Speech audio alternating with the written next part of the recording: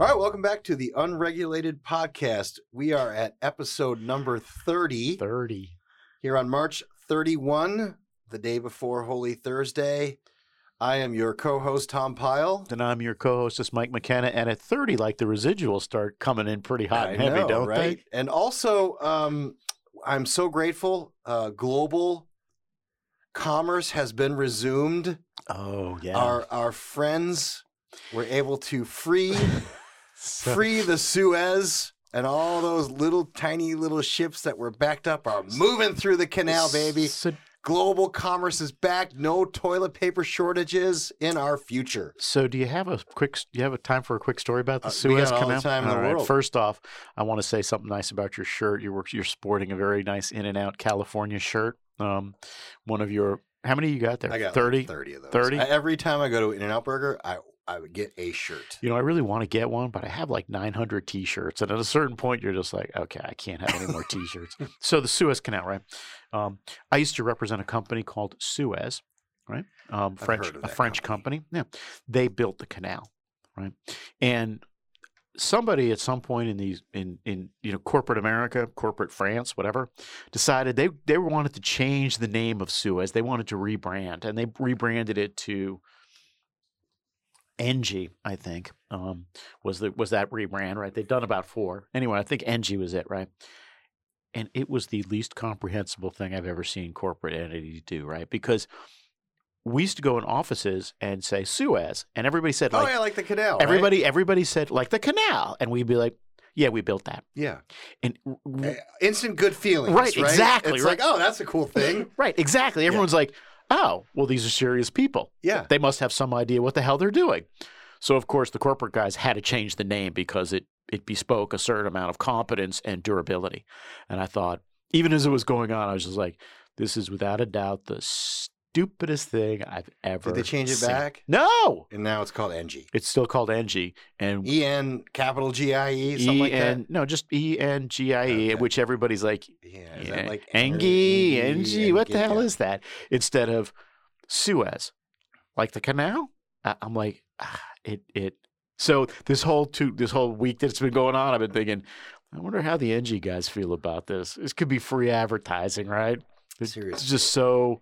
Well, I can't tell you how many companies in our world have rebranded or renamed themselves, and I can't keep track of it. Tesoro became. Oh boy, I don't know. I don't know. Totally lost it. Yeah. It's because like you said, they changed their name, and you're just like, okay, I don't care. I don't even know what that is. I don't care anymore. Right? You're just like, I don't care. You know But speaking of another company that changed their name, it has been 70 days now since Joe Biden issued the kill order on the Keystone XL pipeline. Still no green jobs for those hurtling laid off union workers. The good news is the federal government has doubled everybody's unemployment from now until Labor Day, so everybody can stay home on the couch and be okay. But there is hope. There is hope because Joe Biden has announced that he wants to unleash America's offshore wind industry with the promise of creating 75,000 new green jobs. So all those folks can just move to Jersey and hang out with Snooki and the situation, and everything's gonna be A-OK, baby. Yeah. So the New York energy plan is like highly reliant on offshore wind, like highly reliant on it happening in a time frame that's not going to happen, and happening in a way that's cost effective. And I'm just, it's like none of that stuff's going to happen. None of it. Well, first of all, offshore wind is god awfully more expensive even than onshore wind, which is the first impediment. And the New York Times wrote an article about this and I got the Darth Vader quote saying, here they go again on the promise of green jobs. But the part that she left out is even without the subsidies, it is a massively expensive proposition. Yeah. 1 and 2, there's no way, even if the federal government fast-tracked the permits, waived all of NEPA and everything else, they're not going to meet this 30,000 there's not enough goal. This goal. There's not enough boats. I mean, you when you look at the train, there's not enough boats. There just aren't. And in every situation, there's a ceiling, a critical path item that's a choke point. To the point about the Suez Canal, right? In every system, there's a choke point.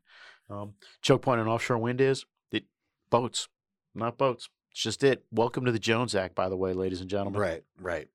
Which we've our policy guys at IR have written extensively about the need to relook at the Jones Act. Which for our 100 listeners, we don't have to explain what that is.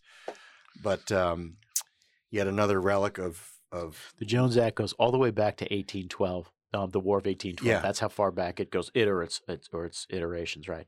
And it prohibits coastwise trade in boats that are not made and flagged and substantially, I think is the adverb there, substantially crewed by Americans. It basically guarantees you that you restrict the supply of boats available to do coastwise trade.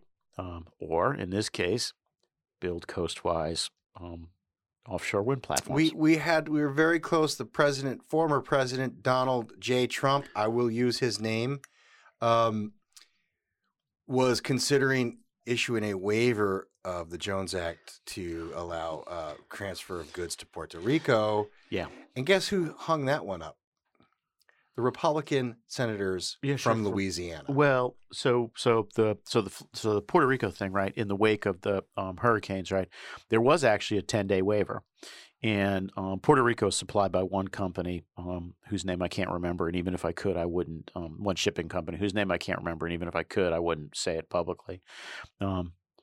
That company is based in Washington State but also has a pretty significant presence in Florida. And if the Louisiana guys hadn't put a kibosh on it, the Florida guys would have put a kibosh on it. Well, the biggest protectors of the Jones Act are the Louisianans, the Mississippians, and the Alabamians. Yeah. It's disgraceful. It's fun. It's educational, right? It tells you lots you need to know about American I was at politics. a conference. I will not name names either, but I was at a conference a couple of years back now. Gosh, before COVID and before the passing of our beloved Alex Alexiev. He was there. This was the last time I saw him. Oh God, yeah.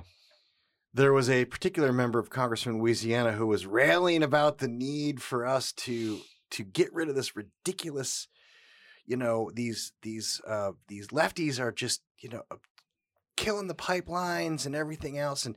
And he was lamenting about the fact that they were importing LNG from Russia to Boston. Yeah. And it was finger wagging and saber rattling. So during the Q&A, I posed a particular question to said honorable congressman. And I said, so there's this great idea about maybe waiving the Jones Act to allow LNG to move around. Yeah. We could bring that stuff from the Gulf up to Boston. We could send it to Puerto Rico. What are your thoughts about that? Well, all right, hold on there, boy. There's a lot of concerns about that. So after his Q&A was finished, said particular right honorable congressman walked past me and whispered in my ear, "Nice bullshit question, pile. Thanks." Oh yeah. I know who that member is now. I know who that member is. Oh, do not name the name. I said I was not naming the name. That member is an incredibly impressive former staffer. You guys can do the math. The funny thing about the world is to square the circle, to close the circle. The company that ran that LNG facility in Boston was opposed to the Jones Act, right? Wanted to reform it, and I represented them. And every year they would come to me and say, "Can we get rid of the Jones Act?" I'm like, "Certainly we can, but it's going to cost us a couple $100 million because we're going to have an enormous campaign." And that company, same guys who built the canal, right? Suez. Yeah. Well, and you know the truth of the matter is, full circle, baby. Yeah, the truth of the matter is, in the absence of the Jones Act, importing Russian LNG across the Atlantic made the most economic sense. Sure. And the Russians, to give you some sense of like who watches what in the world, right? The Russians were very aware of the Jones Act, right? They specifically built an LNG export facility right on top of a bunch of gathering lines that they have in Siberia. And from there, they would fill up the ships, zip them over to a couple of different terminals in France or Britain, and sell them into the Atlantic Basin. And they were totally aware that America was hamstrung by this Jones Act thing. Yeah. They Boston. Trump's fault. Boston was one of the target markets. It's all Trump's fault. It's actually, I think the latest iteration was the 1920 Act. So Woodrow Wilson, I guess. Yeah, let's blame Wilson. He's not around. I want to go back to Keystone real quick because this question is gnawing at me. And if our friend who works at TC is listening, I would love you to give me a call and explain this to me. Why has the Keystone pipeline been halted by an executive order?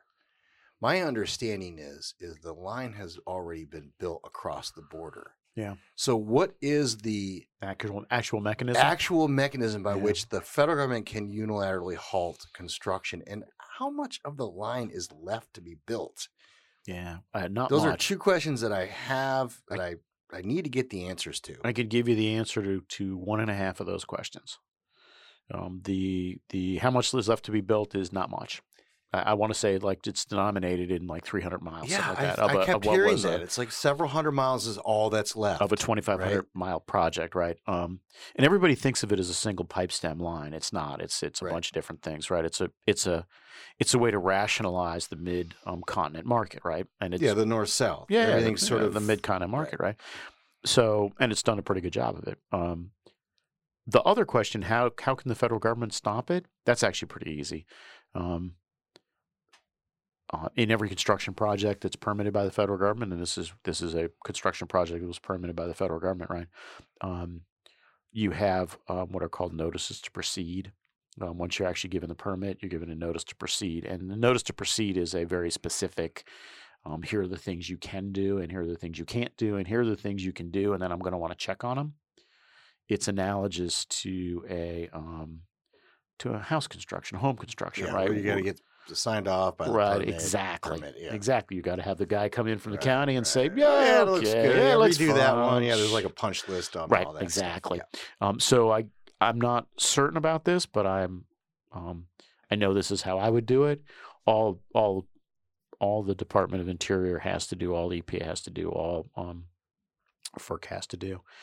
Whoever's jurisdictional on this thing, I guess it's just Interior and PHMSA and EPA, just suspend your notices to proceed. Okay. So you can't proceed. So it's no longer an issue about the border crossing. No. It's just utilizing the bureaucracy to achieve a particular policy aim. And you would think at some point that it's subject to litigation because while the NTPs are not, the notices to proceed are not rulemakings, they are without a doubt federal actions subject to court challenge, right? Sure.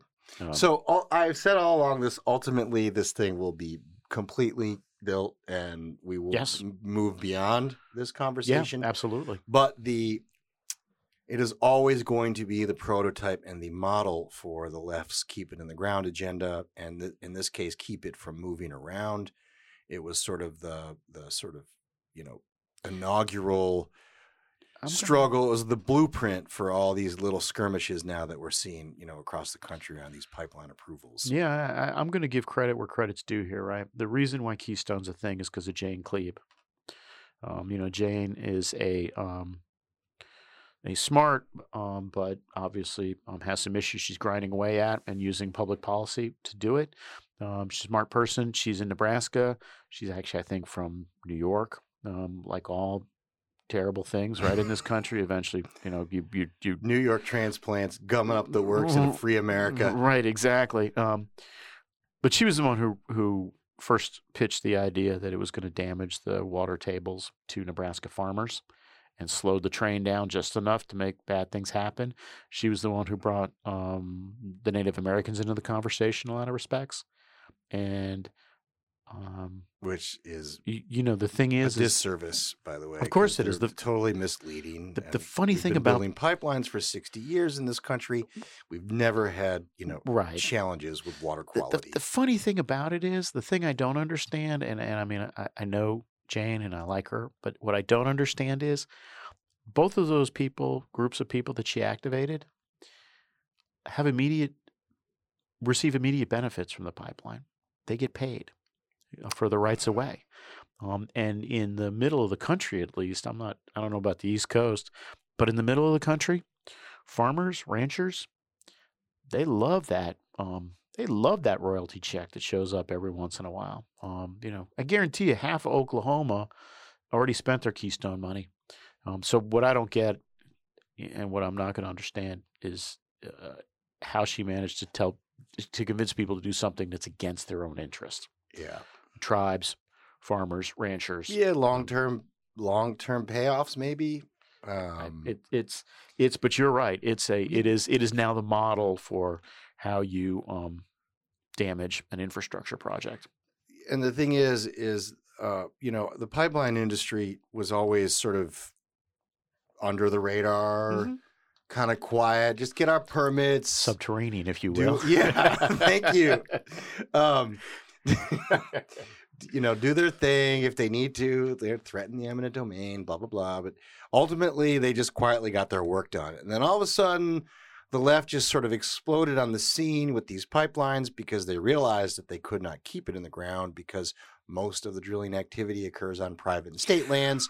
The Obama administration couldn't get at them. We were able to stop them. And so they shifted their strategy, and the industry was sort of left flat-footed. Like they didn't know how to handle this. Yeah. They mishandled it in the beginning, and now they're playing catch up. But I'm worried that they're doing it in ways that aren't necessarily long term going to be constructive to them, right? Wow. So you they need to fight. In other words, they need to fight. Well, they need to stand up for themselves, and they need to push back a little bit on this stuff. Let me just agree with you violently. We all saw what happened in the last 12, 15 years now. The upstream stuff, right? The production stuff has been unstoppable, mostly because it has occurred on private and state lands, and people are making a bunch of money off it, right? In Pennsylvania, there's you ask survey questions about fracturing, right? And you get a 50-50 answer, but the intensity is completely mismatched, right? The 50% who love it, it's a visceral, love. And the 50% who are opposed to it are like, yeah, whatever, kind of annoys me. It's completely changed their lives. That's right. It's totally in a dramatic, positive right, way. Exactly. It's a completely asymmetric thing, right? And the pipeline guys, if I asked you, you work in the business. If I asked you who runs INGA, right, the Interstate Natural Gas Association of America, my guess is you couldn't name that person. I know I couldn't. And INGA, I used to go to their meetings once a week, and I can't tell you who runs INGA nowadays. Dina Wiggins runs NGSA, right? But in no way are they they're tangled up in this carbon tax thing now instead of thinking about what they should be thinking about, right? It's we could go through the list of people who should be doing better on pipelines, but it's kind of shocking at how limited the resistance has been. Speaking of the carbon tax, API's big announcement went off like a lead balloon, as far as I could tell. Was that? Oh my God, that was last week. The day we were recording. Yeah, it was last Thursday. So, got panned by several congresspersons, including the Right Honorable Garrett Graves from Louisiana, who we didn't talk about earlier in the show, or maybe we did. I don't know. And yeah, they got love from the Washington Post. Is that who? Yes. Yeah, the only people. Gave them a lot of love. The editorial page gave them a lot of love. Johnny come lately. At least they're here now. I remind our listeners that the Washington Post is owned by who? Yeah, Jeff Bezos, right? Who has probably a carbon, him individually, but also as a company has probably a larger carbon footprint than anybody else. Than most developing nations. Yeah, I hadn't thought about that, but you're right. I think the thing was scrapped by everybody left and right. I didn't see the Post. It was basically a nothing burger. Yeah, it was great. And you're in trouble when Sheldon Whitehouse said, yeah, whatever. The devil's in the details. And I thought, okay, what, it's like Priceline, baby. Name your price. You can't say you're for it and then not expect the secondary question. What? Right, exactly. And it's everything that I hate about politics.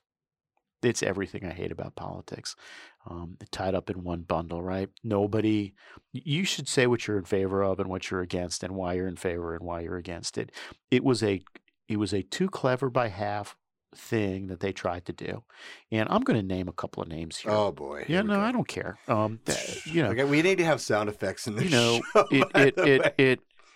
Mike Summers is really competent and obviously a very competent Washington guy, right? He makes more money than I do. He makes more money than you do. He makes more money than probably the combined. No doubt. And he maybe it's close though. I know you're a pretty wealthy guy. And Bill Coates, very smart guy. I respect Bill. I even like Bill personally. And Frank Macaroni, right? Domenici's former staff director, right? All three of them are really smart guys. All three of them are in the middle of this thing. And it's a really smart Washington kind of thing to do. It's what everyone hates about Washington. We have no idea whether they're really in favor of a carbon tax or not, or whether they just think it's a clever stratagem. And ultimately, at the end of the day, clever stratagems always fail. The only question is what do you think is right and what you can defend in front of voting people?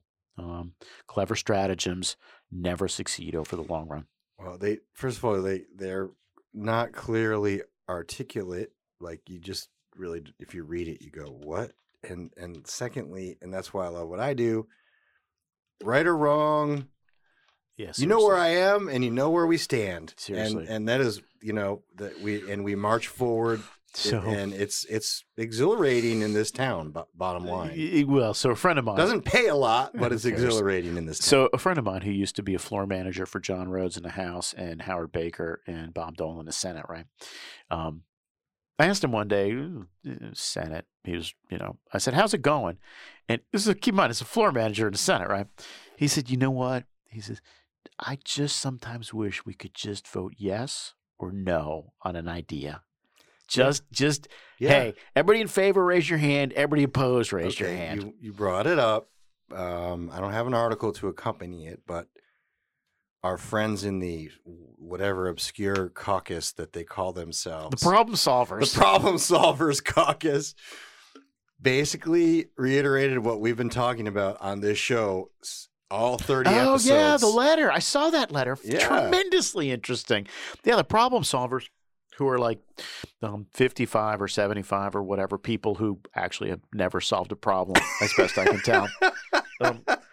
But they wrote this interesting letter to Speaker Pelosi, and I assume Minority Leader McCarthy as well, just out of politeness, in which they said, hey, we think regular order would be a smart idea, right? Where bills get considered in committees and improved and amended and then go to the floor, and we have a couple more amendments, and, maybe we act like a representative democracy. And the great and funny and terrible and tragic thing about it all, I want to say that probably nobody read that letter except for me. Nobody. There has been no commentary on it. There was no story on it. It was like a little story blurb somewhere about it. The only thing, and this is something. It's a terrible thing to say because I like the Problem Solvers, generally speaking. If they were serious, they could make that happen. They could stop. They could make that happen. Stop everything until it happens. Exactly. They absolutely could. Exactly. That's the thing. So I dig the letter. It's like when U.S. senators run for president and they're in the middle of a heated debate, and then I sent a letter to the Department of State 5 years ago talking about this problem. Well, I sent a letter 6 years ago, and it's like you're pulling out your swords and you're fighting over who directed their staffer to pen a letter to get yourself out of a constituent problem. This is U.S. senators should not be presidents. That's the bottom line. They've never made most in any way have never been at least this modern crew. Yeah, the United States has had a steady preference for governors over senators for obvious reasons, right? Interesting thing about that, right? One of my first things I ever learned in town was a friend of mine in the Reagan administration said this. He said, "Look, when you get a letter from the Hill, all you can really know is that some staffer cares about this thing. When you really need to get worried, when you really need to pay attention, is when you get a phone call from a member or a senator. Yeah, and most of the time. Because then you know they care, and they're going to keep coming at you until they get something done. Most of the time, the only phone calls I've ever gotten from a senator or a congressman has been as a request to give you cash. To give them. Yeah. And they care about that. Yeah. Ta-da, there you go. All right, the filibuster is on, or the elimination of the filibuster is on. It's live. You see this steady narrative, this crescendo. It's a relic. It's abused. It's a Jim Crow tactic that has been manipulated over the years. We need Joe Biden referenced it, and U.S. Senator Joe Biden, who, as we both know historically, is a Senate guy. 2005 has played along. I want to play a vigorous defense of the filibuster, because I couldn't have said it more articulately than this. This is going to be from Dana Carvey, isn't it? And no. And I'll just leave it at that. But the American people sent us here to be their voice. They understand that those voices can at times become loud and argumentative, but they also hope that we can disagree without being disagreeable. And at the end of the day, they expect both parties to work together to get the people's business done. What they don't expect is for one party, be it Republican or Democrat, to change the rules in the middle of the game so that they can make all the decisions while the other party is told to sit down and keep quiet. The American people want less partisanship in this town, but everyone in this chamber knows that if the majority chooses to end the filibuster, if they choose to change the rules and put an end to democratic debate, then the fighting and the bitterness and the gridlock will only get worse. Now, I understand that Republicans are getting a lot of pressure to do this from factions outside the chamber. But we need to rise above the ends justify the means mentality, because we're here to answer to the people, all of the people, not just the ones that are wearing our particular party label. Ladies and gentlemen, former president, former U.S. Senator Barack Obama. Couldn't have said it better. Yeah. The terrible thing about President Obama, it's the same terrible thing about President Clinton, right? God gifted them with pretty substantial intellects in both cases, and a pretty great deal of charm, and both of them just completely wasted it, right? They accomplished essentially nothing. But when you listen to something like that, you're like, that guy could be great. But I predict instead he's going to be a moderately competent president in the middle of the American century. Look, I've already written my column on this, and I've taken my hits on it from people, right? I will say this, and I mean it. Getting rid of the filibuster will help the Republicans ultimately. And not immediately, but ultimately, and I'll tell you why. The filibuster protects senators. The rules of the United States Senate exist only for one reason, right? To protect the institution and to protect the senators, who are parts of the institution, right? Filibuster prevents guys in the middle from taking hard votes, is what it does. Folks on the left middle, like Manchin and Sinema and Markelly, and folks on the right middle, Senator Murkowski, Senator Collins, Senator Romney. If you get rid of the filibuster, all those guys are going to have to vote on this stuff. And that's the last thing these guys want to do. They're going to have to vote on the Equality Act. They're going to have to vote on the PRO Act. They're going to have to vote on these tax increases that are coming our way. And ultimately, the winners in getting rid of the filibuster, and this is where I get in trouble, the winners of getting rid of the filibuster are the voters, because they have clarity. Remember we were just talking about the yes or no's? The filibuster is designed to make sure that these guys don't have to get up and say yes or no. So yes. Well, for all the Republicans who are like, oh my God, this is so unfair, just remember the organic nature of the Senate is that Republicans have a natural majority in it. There's a half a dozen Democrats sitting in seats they shouldn't be sitting in, and once they have to start taking votes, they won't be sitting. Yeah, in. I know you do.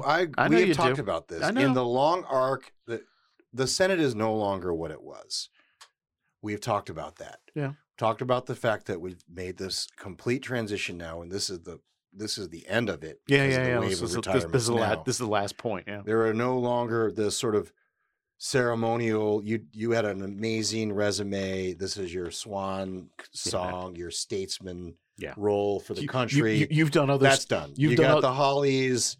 You've got the the Bernies. Yeah. Right. Like, even though he's not young, but the point is that you have career guys now, right? Career politician guys now instead of accomplished people. And so the Senate ultimately is going to change, and this will probably be the sort of, when we all look back and say, okay, so that is the history looks back moment, but really it's been in the works for a while. But they might not do the filibuster because they're talking about the multiple reconciliations, which is basically, I think, either you do, in my view, I think you either just rip the Band-Aid off or not, because then you've got all this sort of what is a reconciliation, what isn't, what falls in it, what doesn't. Yeah, well, if you get rid of the filibuster, you won't do reconciliation anymore. You'll just have the 50 votes, right? But I don't agree with you in that it will automatically turn into this, these clarifying moments, because they still don't have up or down votes on hard things. They bury hard things. They hide hard things. They'll try. They surround them with lots and lots of other things. They'll try. But once you get rid of the filibuster, what you're going to have is you're going to have the House of Representatives with more boring people. That's what the Senate's going to be, right? Career. It's probably going to diminish that body. So definitely. Well, yeah. Let me just tell you that anybody who votes to get rid of the filibuster, any senator, is voting against his own interest, his or her own interest, because they have an enormous amount of leverage. Yeah. And is it going to diminish the body? Yeah. Two things, right? Real quick. I think what's going to happen is it's going to be a salami slicer, right? They're not going to get rid of it all at once. It's going to be gotten rid of. Yeah, they're going to do it for certain priorities, like the integrity of elections. Bam, HR1 done. That kind Senate of S1 done. That kind of stuff, right? That's observation number one, and I think that's likely where we go here in the next 6 months. Although, in all fairness, the infrastructure thing and climate and tax thing, that's going to fall apart of its own weight. He doesn't have 50 in the Senate, right, let alone 60. So I'm not sure what their proximate excuse is going to be. And the second thing is, to your earlier point, if you go back and do the history on this, what you notice is the filibuster starts to get compromised as the World War II generation came out of the Senate, right, as they died or retired. And I think those two things are connected, right? As long as the World War II guys were floating around the Senate, there was a sense of shared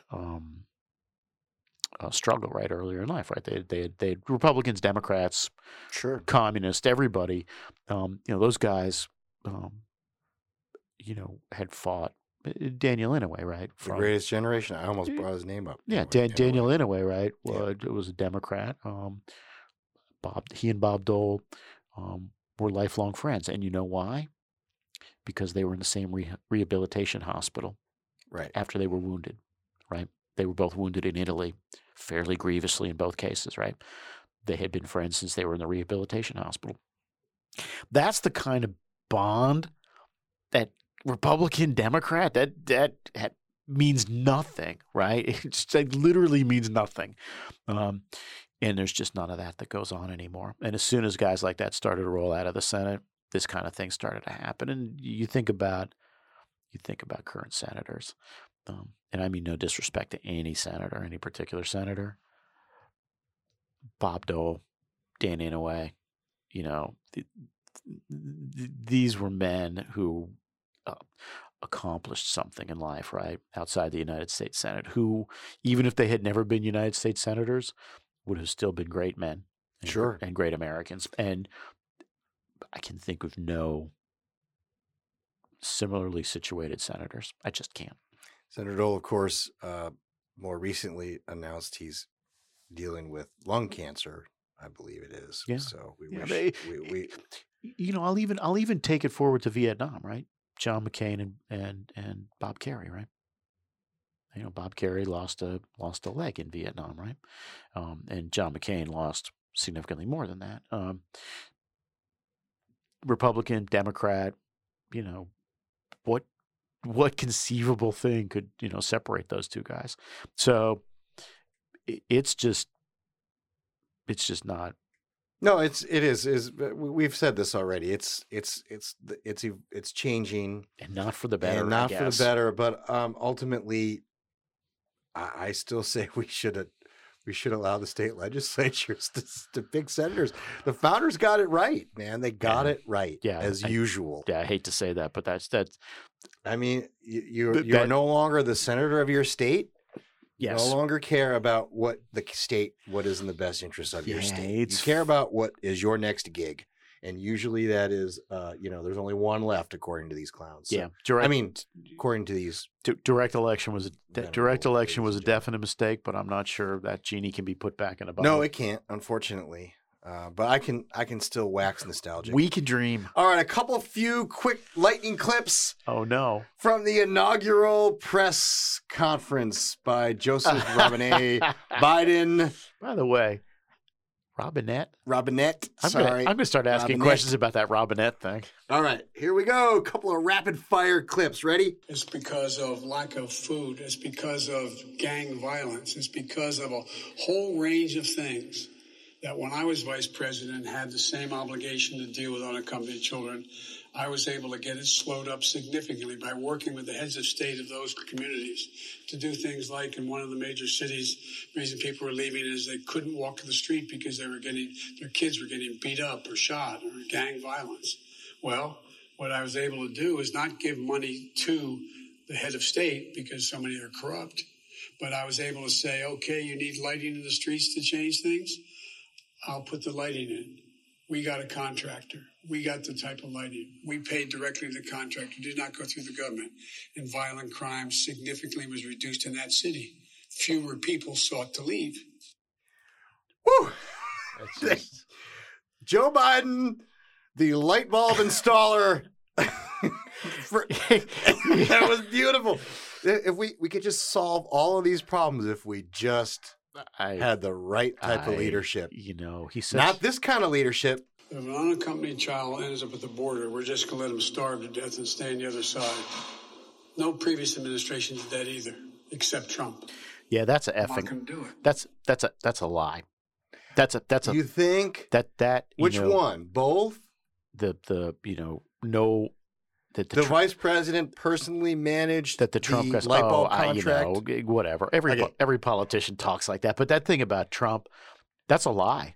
I mean, that's just out and out lie, and that's a terrible thing to say, you know. And everyone always says, and I think you got a clip here about what a moral and decent man he is.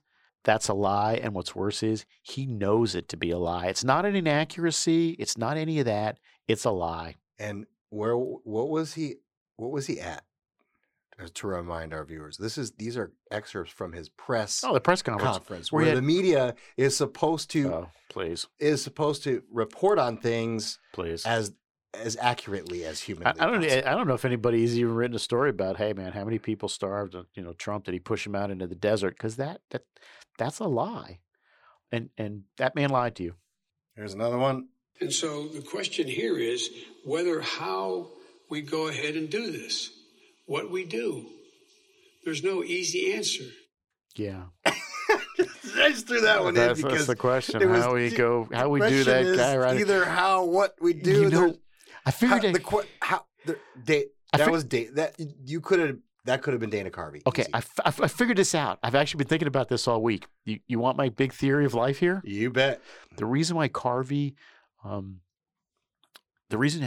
Carvey does Biden so well is because Biden and George Bush, the old man, are very similar. They just wander around, and you're just like, at the end of it, you're like, what the hell did I just hear? HW did it confidently.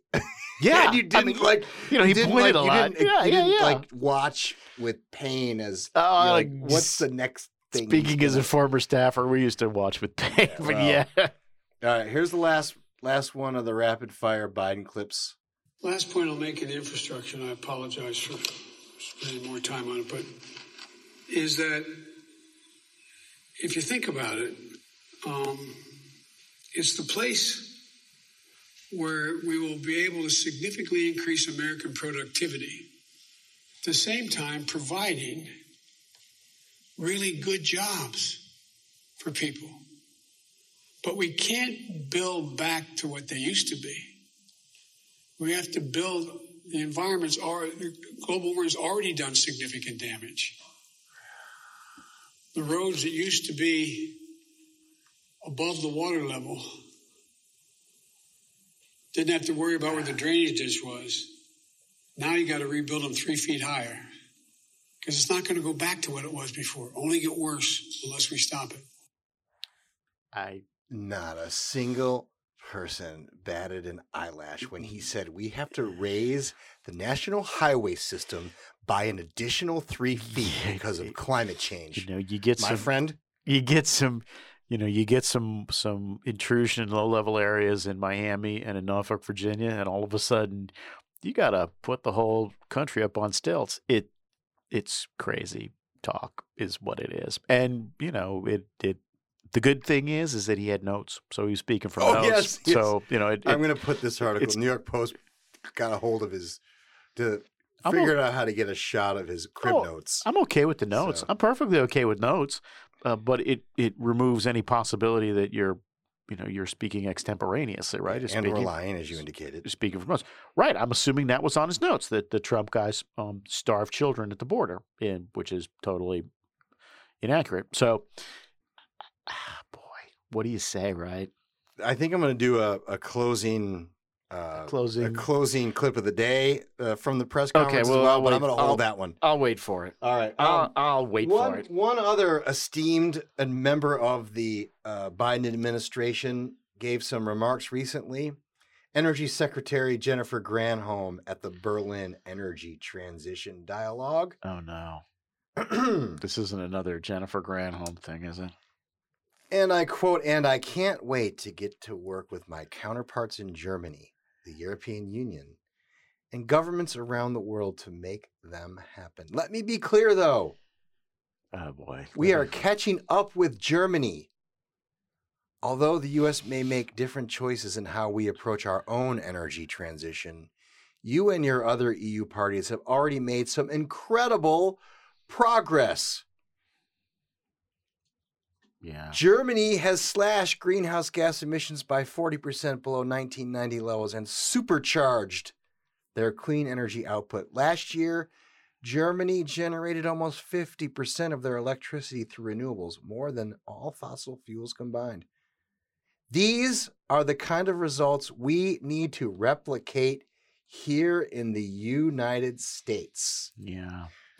So let's just unpack two of those claims real quick. She's going to be the gift that keeps. I can't tell if it's going to be her or John Kerry that's going to save us from all of this nonsense. It's going to be John Kerry because he's John Kerry. But two things real quick.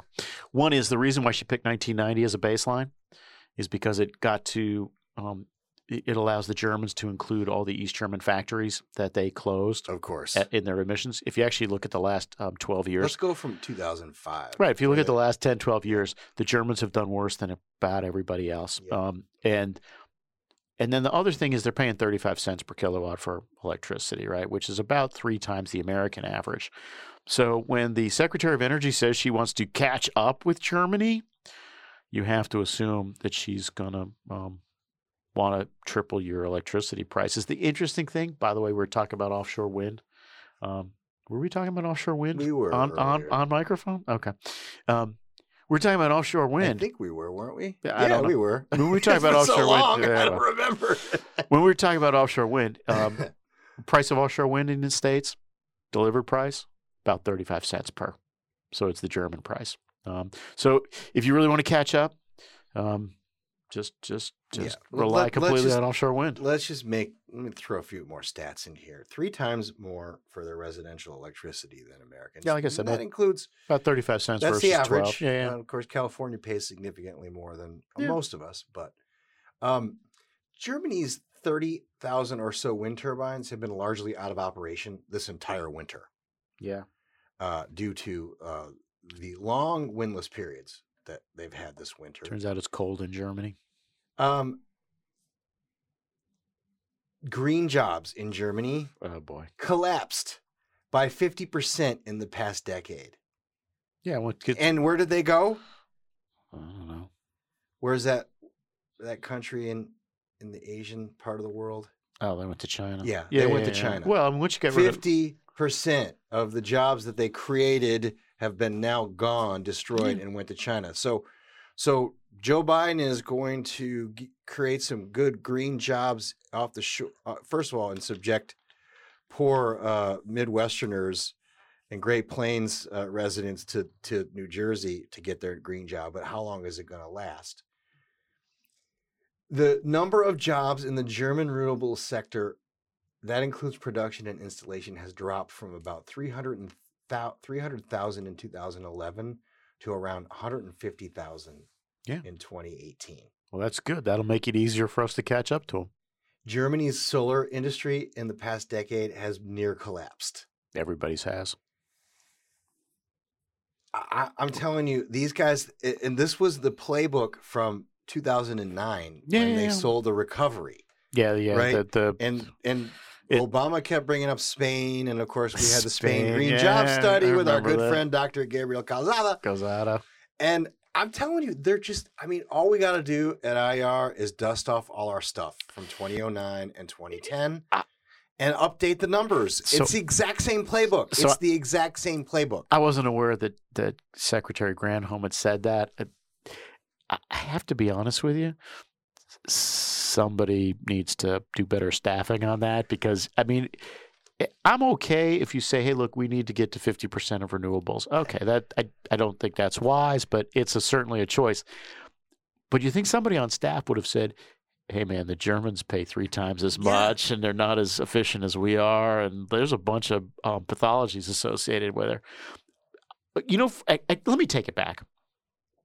For all I know, the staff said that, and she just didn't pay any attention. She just well, she does hope that someday Texas comes to the realization that they need to integrate their grid so that the free flow of ions can save them from their next winter storm. Shut up, man. The Texans are out busy cleaning up abandoned landmines. All right. What else do we have? You got anything on your list? I got 3 things. All right. Fire them up. Fire them up. What do you got? I got 3. I got 4 things. First off, let's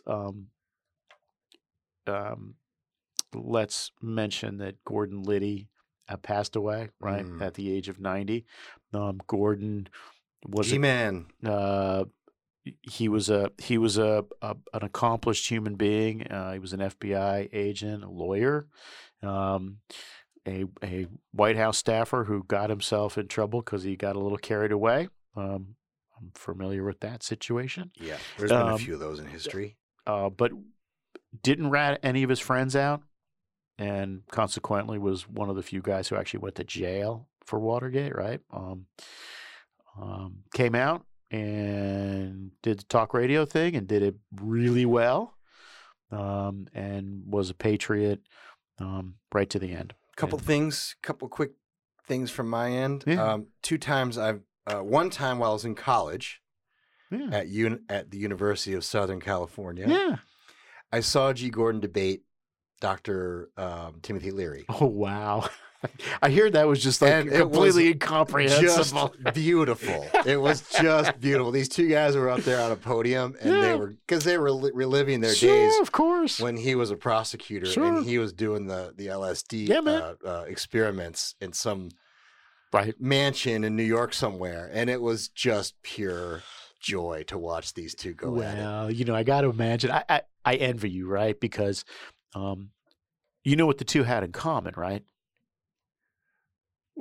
I mean, they were both Catholic kids. Yeah. They were just both Catholic kids. And at a certain age, if you're a Roman, you're just like, okay, I got to let go of some of this hostility, right? And I hear those debates were great, right? It was really enjoyable. Great. Absolutely enjoyable. I envy you, man. And I was in the early days of IER. Yeah. I was a guest on his show. Really? I went into his studios out in Virginia. Yeah.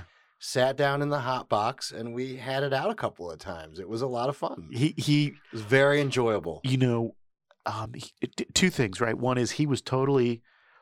I was hugely impressed by the radio show because he would open it up by reading the newspaper, right, or selected articles, right, which was his nod to the idea that nobody read newspapers, right? Mm-hmm. And he said that. He said, well, kids nowadays don't read newspapers, so I figure I need to start them off with like some base of knowledge. And I thought, there is a guy who is not young but understands young people, right? And I was totally impressed by that. Second thing is, I'm in San Diego, and this must have been 15 years ago. I'm in San Diego seeing a customer one day, and we're having lunch at some steakhouse in San Diego.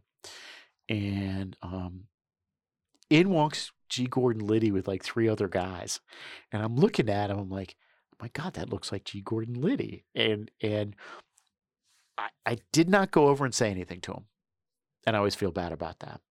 I should have gone over and just said something to him, but I figured he was eating his lunch, minding his own business.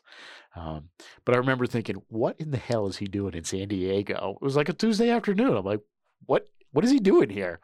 And I chickened out. So, yeah, it happens. I told you about the time I saw Jeter in the coffee shop in Starbucks. Yeah.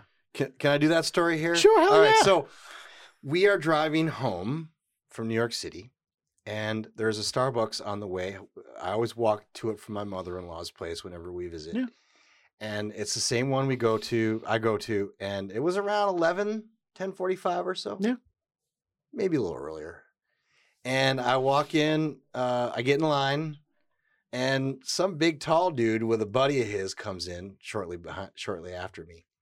Doesn't stand in line at all, doesn't get in line, just hangs out and waits over by the pickup area. Yeah.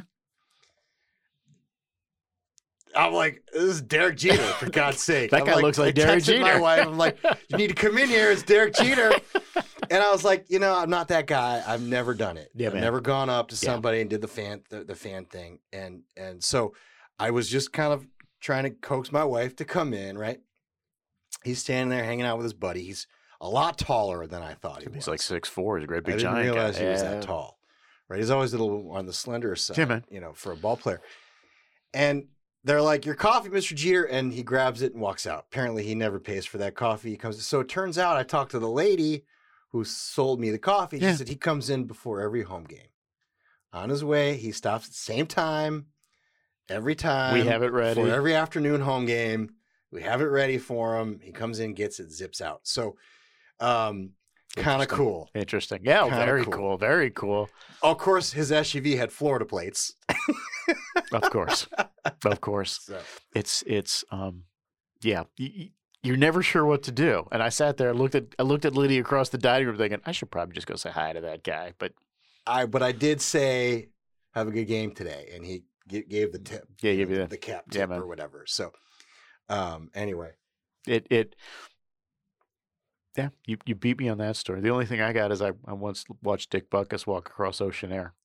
And I thought about going in the back room to say something to him, but I'm like, that back, because he went in one of the private rooms. I'm like, I don't want to do that. I also thought I saw Ray Nitschke on a plane one day, but everybody from Wisconsin looks like Ray Nitschke. So I'm like, okay, I don't think that was Ray Nitschke. One last Stargazer story. My wife and I are at the Oakland airport at the baggage claim for Southwest. Notoriously horrific. Sure, man. I never check my bags if I absolutely don't have to with Southwest. I love Southwest. Here's a plug. I'm not getting paid for this. But in terms of baggage, they've got a lot of work to do. They got a little baggage. I have to be honest with you. I check baggage all the time at Southwest. It's usually fun. Oh, I've never had luck. But anyway, So I'm standing there in Oakland waiting for my bags. This nice gentleman, older gentleman, stands right next to me. Yeah. Reggie Martinez. Yeah, Reggie Jackson. I looked at my wife and I was like, she's like, that guy looks like Reggie don't Johnson. do it. You know, she's like, don't do it. I didn't. Oh, you should have. I didn't. But here's the story. I said, I told her, I don't understand why it takes forever for Southwest to get my bags. He's like, tell me about it. And he just starts riffing about the Southwest bags.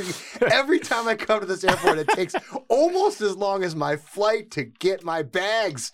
So that was the opening. There you go. Yeah, man. That was the opening. I got 5 minutes with Reggie, man. It was glorious. Oh, see, it was a lot of fun. See, that's not fair because I said, I just want to thank you. I said, you've given me lots of amazing memories. Sure, man. Lifelong Yankee fan. And he was like, you know, great talking to you. You know, have a good trip or whatever. Sure, but man. That was cool. So you probably don't even remember the 77 series where, you know. Oh, I remember it. Those 3 home runs on 3 pitches. I was only a young lad, but I've relived those glory days. That last one into the center field seats, man. That's a shot. Anyway, okay, so rest in peace, Mr. Liddy. We'll pray for the repose of your soul, like we should. The other thing I want to talk about real quick is this week there was a story in the Atlantic, and it was going through some of the things that the folks on the right were doing on H.R. 1. And there was Calamity Jane. Yes. Oh, she's a piece of work.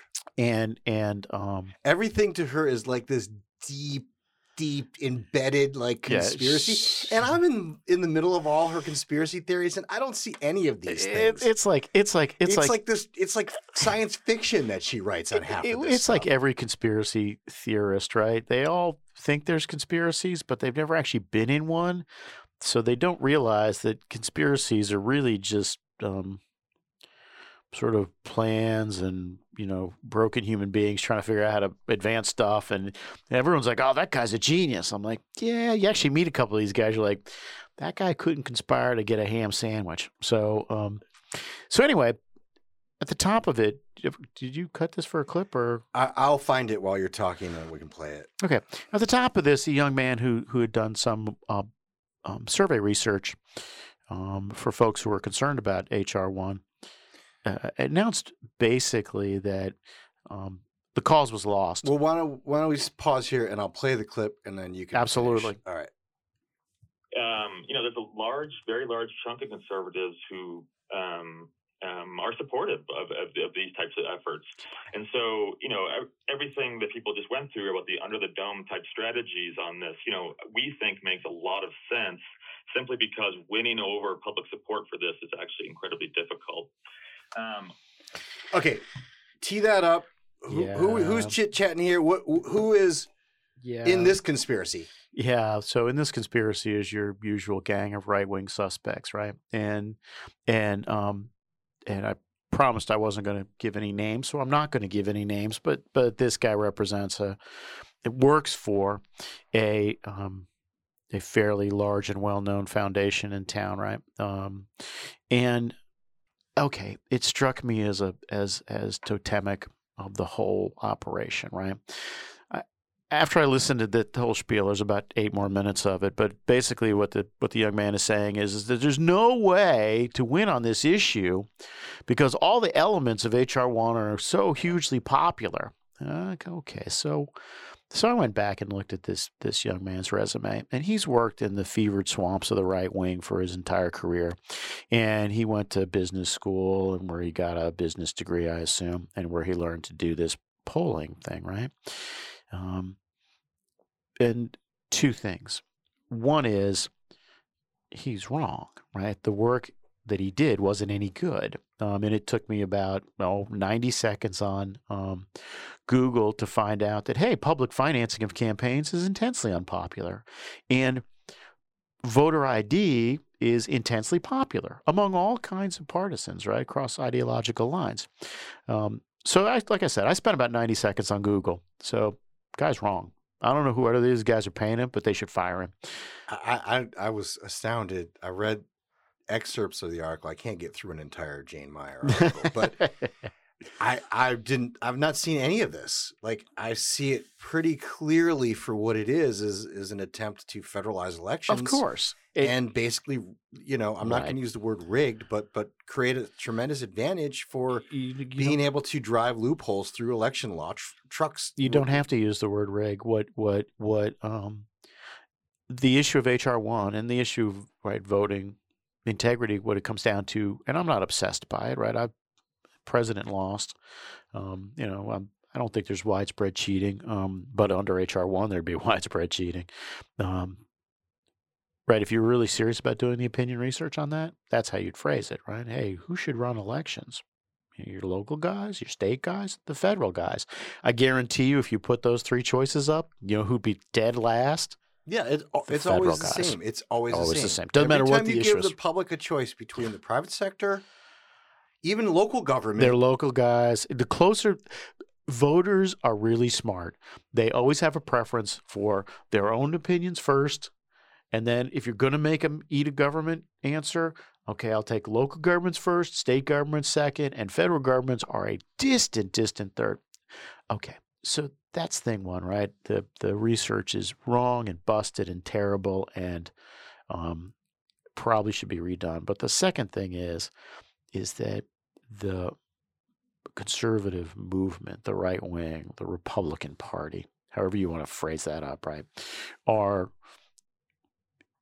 riven by guys just like this guy, right? They're lovely people who sit around and have tea with each other and think big thoughts, but have never been in an actual fist fight, right? Mike Tyson put it best. He says, everybody's got a plan till they get punched in the mouth, right? And this guy has never been punched in the mouth. So he's like, well, I went out and I asked a bunch of NATO torpedo questions about H.R. 1's provisions. Dude, you're in a knife fight. If you can't bring a gun, if you can't bring a knife, if you can't bring one of those, bring a stick or get ready to hit somebody in the face as hard as you can. But the idea that, you know what, I'm fully prepared to surrender on this right now, it is a sentiment that is uniform across the operation. And I said this to you. I've said this. We've said this before, right? These moments bring out who's actually a fighter and who's not. And what I worry about is not that there are not fighters, but what I worry about is that so many of our non-combatants are collected in places that are relevant. Yeah. Well, the issue here, the relevancy of it is that the attempt to disclose contributions to organizations like ours, 501c3s, 501c4s across the board. But that provision is not going to make it. Of course not. Because it doesn't work for the other side. The left is much, they're benefiting from it much more significantly than we are. Yeah, absolutely. I mean, they're hiding money from all over the place, including other countries. Yeah. In their equation. So this narrative that this somehow like cripples and destroys the conservatives or the right, I don't buy it. No, and it's not. I agree with you totally. It's going to fall away. Like I said, just to shorten my stroke a little bit, what concerned me about this is it is emblematic of a larger problem inside the right side of the political spectrum in this country, and that is we love to win arguments. We love to have really long conversations about what should happen and shouldn't happen. The left likes to win fights. And the left likes to win fights. That's right. And the fact that this guy this guy's getting paid money to win a fight. Full circle. And he thinks he's getting paid to like give a lovely speech and have a nice slide deck. Full circle to the Obama defense of the filibuster on the Senate floor. The same president, the same individual who exploited the death of John Lewis to make a case to eliminate the filibuster. Yeah. The left wakes up every morning and starts over. Yeah. They have political amnesia. They have intellectual. Yeah. They do not care about consistency. No. Why should they? They want to win. What fight am I fighting today? What do I have to do or say to win it? Never mind, I said the exact opposite just last week. I'll tell you. Never mind. I'll tell you a secret that you already know. Voters don't care about philosophical consistency. Voters themselves are not philosophical. Said on numerous of your focus groups, I learned that very, very quickly. Voters themselves and are actually, it used to drive me nuts, but I've come to appreciate it. In fact, voters themselves are not philosophically consistent. In the same sentence, they can of course contradict themselves. We are Americans. Yes, that means we're about doing whatever is like practical and expedient at the moment. Case in point, the left is very cozy. The Dems are very cozy with big business. Yeah, man. And they bash them all the time. Sure. What the hell? All the time. And the business guys are fine with that. Yep. They're like, well, so long as we're getting our stuff. The cost of doing business. It's like the sheepdog and the Wile E. Coyote, right? The cartoon. Man. That click clock out at the end of the day. They clock out and go have a beer. Yeah. So. And I all right, what else you got? I got a meeting with a donor soon. I got questions. Lent. What'd you give up for Lent? I gave up bourbon. How's it going? It's swimmingly. I'm actually fine with it. I've come this far. I haven't even wanted a bourbon, but I am gonna get drunk on Easter Sunday. I was gonna. So for all of our kids listening, the lesson is: if something's working in your life, change it immediately. Change it immediately. I'm actually carrying the canvas tomorrow at Mass. The ombrellino. I don't know. Ombrellino. It's an Italian word. It's ombrellino. It's an umbrella. Ombrellino. Yes, I'm actually no. You're carrying the big thing. The big canopy. You're carrying canopy. Walks the crossover to the place. Wow. I'll ask for your blessing then before we go. Hey, I'm getting in tight with the organization. I understand. You know what I'm saying? You're playing the game. Got 2 kids in the school now. It's going. You're gonna be a made guy here shortly. It's like the priest at the picnic when AJ. Yeah. No more used ziti. a bad word. No more used a bad word. The priest's like, hey, slaps him in the butt with the newspaper. That's you know? No more. He's hanging out with us now. So. The Monsignor. So Lent went good. And now that Matt Gaetz is under investigation for transporting minors across state lines, you still thinking about Florida? We were chatting about this earlier. There's something about the sun in Arizona and Florida beating down on white people. It just breaks. It does something. It does something to people. Florida politicians are a strange breed, man. Yeah, man. Strange breed. I'll leave it at that. Agreed. So agreed. I'll leave it at that. Opening day tomorrow. Holy Thursday. Big day. It's a big day. Big day. Yankees opener. Garrett Cole, I assume. No, yeah, but I think they're playing the Blue Jays, right? I think so. I'm assuming they're going to do fine, even though they lost like their last 7 spring training games. I was going to say spring break games. I probably should be careful there. All right, I'm looking forward to attending a baseball game this year. So am I. 3 stadiums left on my bucket list. What are they? Miami, Atlanta. Yeah. And I got to go back to Texas because the Rangers opened up a new ballpark. Those whores. so I went from 2 to 3, and I will have visited every Major League Baseball stadium. I think I actually got about 7 or 8. I'm not nearly as focused on it as you are. All right, closing it out, a clip with our esteemed president Joseph Biden, Robinette Jr. The capstone of the first and so far only and probably the only press we're going to have. That's it. I was going to say for a while. You've had your presser. Here we go. And so I'm going to say something outrageous. I have never been particularly poor at calculating how to get things done in the United States Senate. So the best way to get something done, if it holds near and dear to you that you like to be able to. Anyway, we're going to get a lot done. And if we have to, if there's complete lockdown and chaos as a consequence of the filibuster, then we'll have to go beyond what I'm talking about. What are you talking about? He just gave up. He's like, oh, I'm so tired. Anyway, too tired. You guys will cover for me. Too tired to finish that sentence. That is a wrap, ladies and gentlemen. Good night, everybody. Enjoy. Happy Easter.